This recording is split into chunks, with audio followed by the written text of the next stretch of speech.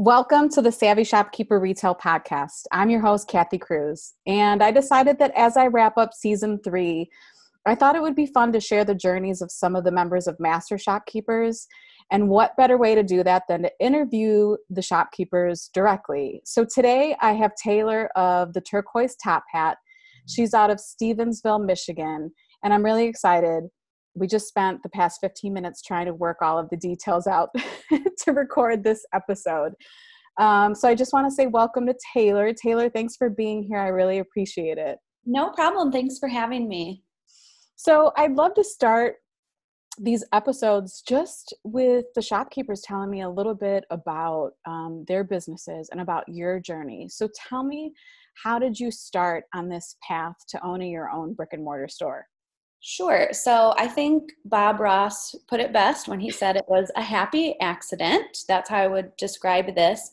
My previous career was as a teacher. I used to be a first grade teacher, and we know teaching is a stressful job. So I would make things. I would paint furniture and paint wood signs, and that was kind of my release from the stress of teaching. And I got to the point where I was having people ask me to teach them how to paint or make things. And it kind of grew into me offering home parties for my friends for making wood signs. Then it grew into offering classes at local wineries and breweries. And then we kind of got to the point where we were doing so many different things that it really made sense for us to have our own workshop. My mom was helping me at the time. So in 2017, I had officially quit teaching, and we had found a little space available in Stevensville for lease that just kind of worked out perfectly for our class setting. And we signed the lease, and here we are 3 years later with a workshop, and now we've added a retail space up front too. So it's been great. I love that you started that off with Bob Ross. I have quote to. by Bob Ross. You have to bring the creativity in. Oh, for sure. So do you have a business partner? Is your mom, was she a business partner, or was she just supportive mom? I want to help you. I want to encourage you and get this business going. Yeah, on paper, it's just me, but I mean, it's never just you, even if you're a solopreneur. My husband does so much helping to get the wood and cut the wood. My mom really has helped right from the beginning when we were only doing the winery classes, or we would do a lot of vintage markets, and she would really help a lot with that. And she still does come and help with the classes here and there, but we've grown now. We have a team of 5 that we employ here at the workshop that help with all of the events. So on paper, it's just me, but a big team behind the scenes. Yeah, for sure. You make a good point, because I often think, what would most of us do without our family members or supportive friends or the people that help us? Because even though sometimes it feels like we do this by ourselves, we're really not doing it completely by ourselves. There's usually help involved. So do you miss teaching? There are certain aspects of teaching that I miss. I miss the kids, and I miss my colleagues, and just kind of the atmosphere of being at school, but I don't miss the stress and the grading and all of that fun stuff. I feel like the way that we have our classes structured, I'm still teaching, and that education degree really helped prepare me for, offering classes that have a good structure and knowing how to demonstrate things for people. So it's kind of a yes and no. I miss all of my people from school, but I'm still teaching. Yeah, it's almost the best of both worlds, where you still get to teach. And I see you in Master Shopkeepers, you'll sometimes make reference to your teaching history, or how you can write and create an amazing lesson plan. And that's really important, because for the brick and mortar store owners who want to get into teaching workshops, I often want to tell them, just be prepared, have a lesson, start to write things down, do the steps that would require, instead of just jumping in. Because when you just jump in without a plan, that can become really challenging. And then you have to go back and correct all of the things and we learn as we go along. But I always think about that, how you probably had that nailed when the rest of us are still sometimes figuring it out. So how big is your retail space? So our whole space altogether is about 1,800 square feet. Our workshop in the back is roughly about a third of that. So we can fit usually up to about 20 to 25 people in for a class. And then we have the smaller portion up front, which would be about another third of it. We do have some office space in the back. But our retail space is actually the smallest space that we have in the store. And that kind of just grew out of a necessity of, we're making so many different things in our classes. We have all of these sample pieces just hanging around. So we really needed somewhere to showcase those. And we kept finding and running into amazing vendors along the way and just kind of started bringing things in. So now when people are here painting, we do take breaks so they can kind of peruse and shop around and look for special things while they're waiting for paint to dry.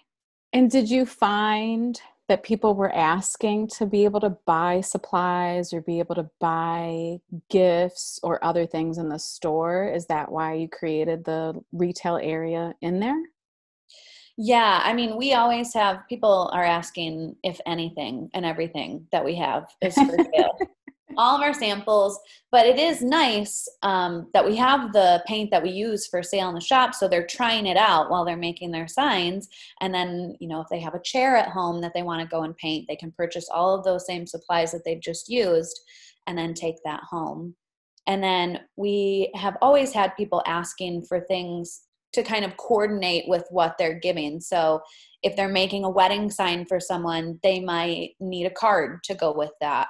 Or if it's a baby shower gift, they might want some funny kind of mom reference. We have decals and stickers and all kinds of different things. So it really does kind of marry each other well between the retail and the signs. Yeah, I love that it organically came about and that you were able to fill the need and that it still fits with the rest of the business model. And it's adorable too. So for the people that are listening, Taylor gave me a video tour of the space. And of course, with the name, the Turquoise Top Hat, there's turquoise everywhere. It's an adorable space, the creative spaces. I feel like when I see them, they make me want to create. So that's fun.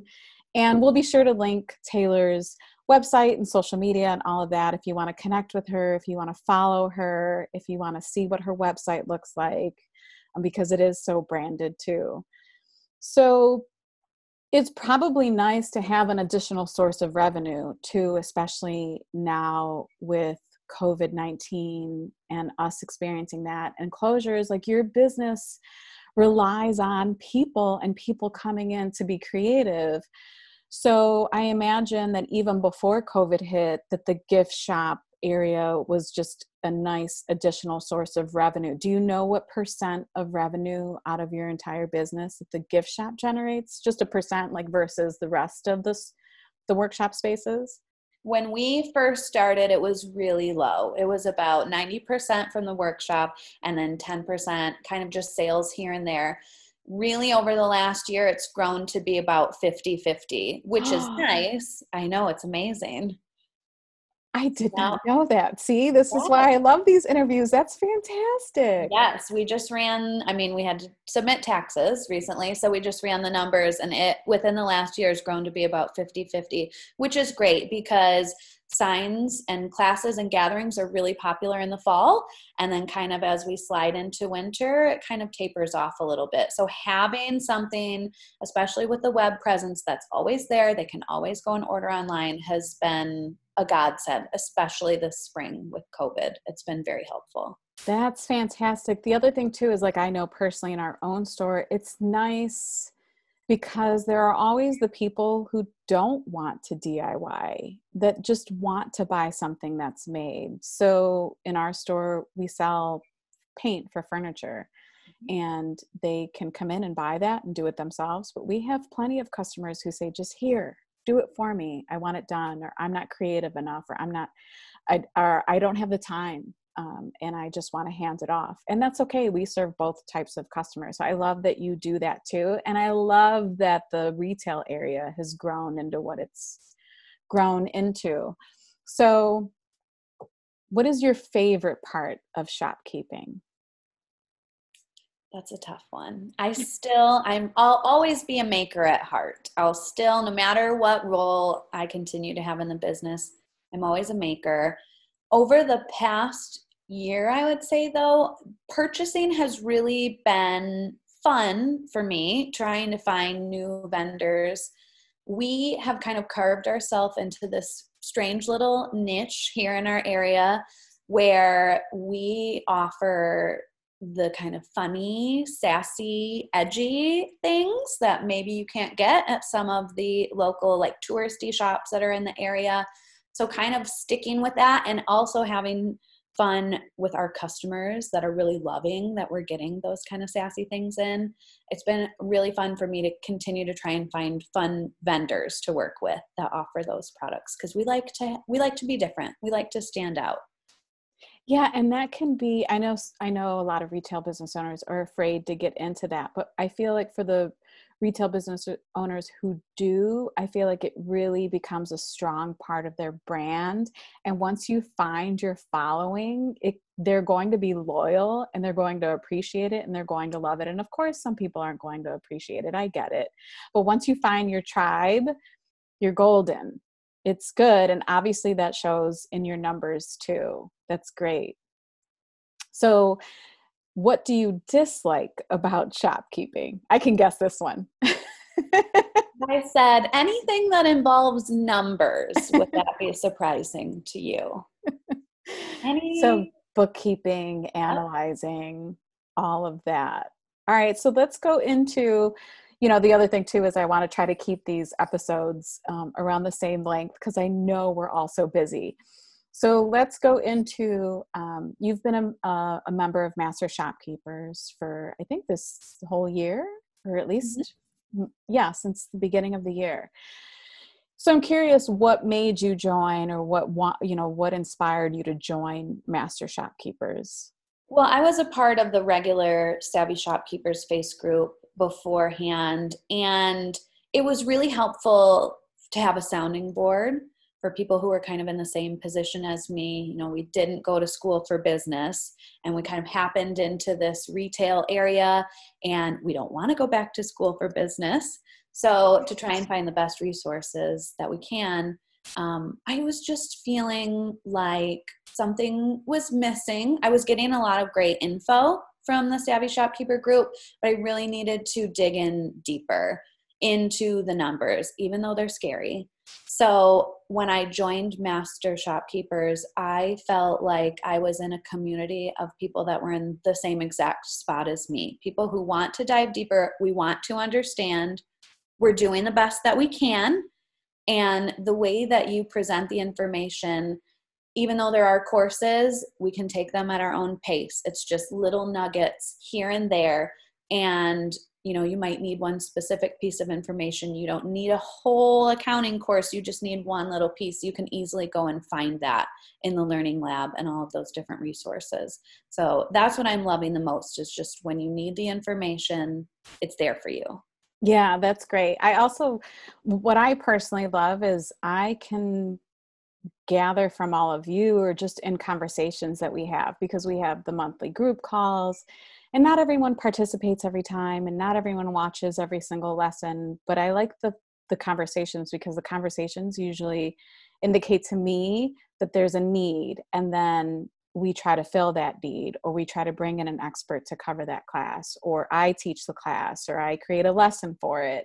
And that's really important to me because I agree that most of us and many retail business owners in our community overall never had any formal business training or education.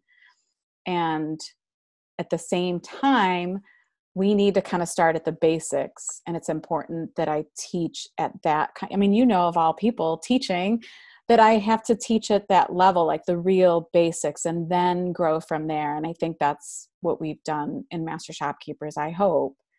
What are some of the biggest, or if there's one big lesson or several big lessons, like what has been the most helpful to you other than what you already said? What's been the most helpful to you from Master Shopkeepers? I have taken away so far just the whole idea of, even if it's scary, you can't put it off forever. You have to start somewhere. So there was, within the last couple months, I think it was before COVID hit, you were really encouraging us to get into those numbers. You have to go in, you have to keep on top of things. And so I did. I sat down one day and I actually migrated everything from QuickBooks over to a different platform, which was big in and of itself. But I did it, and I got over the fear and just kind of put that aside and did the best that I can. And I'm really proud of myself because it's really informed me for making purchasing decisions and knowing where we need to delegate more money or where we need to stop spending more money in some certain areas. So I think just kind of understanding where you are and using that as a starting point, and using the guidance from others in the group and the guidance from you to kind of get past that fear and start moving forward. I love that. I love that because we all have fears. We're all afraid of things, but I think those are some of the biggest transformations I've seen in the group, are the people conquering their fears, whether it's Facebook Live, because especially now that's so important, we have to get in front of our customers. Some of them are afraid to come out, whether it's conquering the financials, whatever it is. Like, I love seeing when the members kind of, I can see them taking it all in, and then they reach the peak and they're like, all right, I'm going to go for it. I feel confident enough. I'm going to do this. I have the support I need. I have the lessons. I can watch these classes and I can do this. And you aren't going to be left hanging. Like, we will be there for you. Like, someone in the group the other day said, I'm struggling, or I have this issue. And I posted and said, listen, like, somebody needs help here. We all have to step up. And the amount of comments and suggestions for this particular shopkeeper to help her business keep going was amazing and heartwarming. So I love to see that. What do you see for the future for the Turquoise Top Hat? A lot. Oh, that's so exciting. It's very exciting because if you would have asked me that a couple months ago, I don't think I would have given that same answer. I'm sure we were all feeling kind of at the beginning of the pandemic, like, where do we go from here? What is going to happen? So we have done a lot of work of pivoting this business to be more online, to have more kits. And I don't think we're going to be out of the woods with COVID anytime soon. So I'm glad that we were able to make that shift. And as we go into the holidays, now we can really ramp up having the kits available, because we do have a lot of guests who would love to come in and they just can't right now. So being able to ship or deliver kits so that people can continue to get creative at home, that's kind of where we're heading. So you're going to optimize your online presence and really serve the people, even if it means pickup or delivery or shipping. Yes. And that's fantastic. Any plans on doing anything more with the retail space now that you find that it's more of a 50-50 between workshops and the store? Well, like you said, I have to do more Facebook Live sales. I know I need to get out there, and I am fine doing that. I'm comfortable doing that. I think it's right now just kind of pivoting more of those special sales and deals that we usually do. Like, we always have a dollar decal day, and that's very popular here in our workshop. Just kind of pivoting that to be more online so that we can be inclusive of everyone. And then really kind of ramping up our online boutique. Right now we have 2 separate websites, so I'm working on merging those into one, and we'll see how that goes. I'm a little nervous about it. I don't want my website to be too big. Right, but it does make sense just to point everyone to one direction instead of sending them to 2 and confusing them.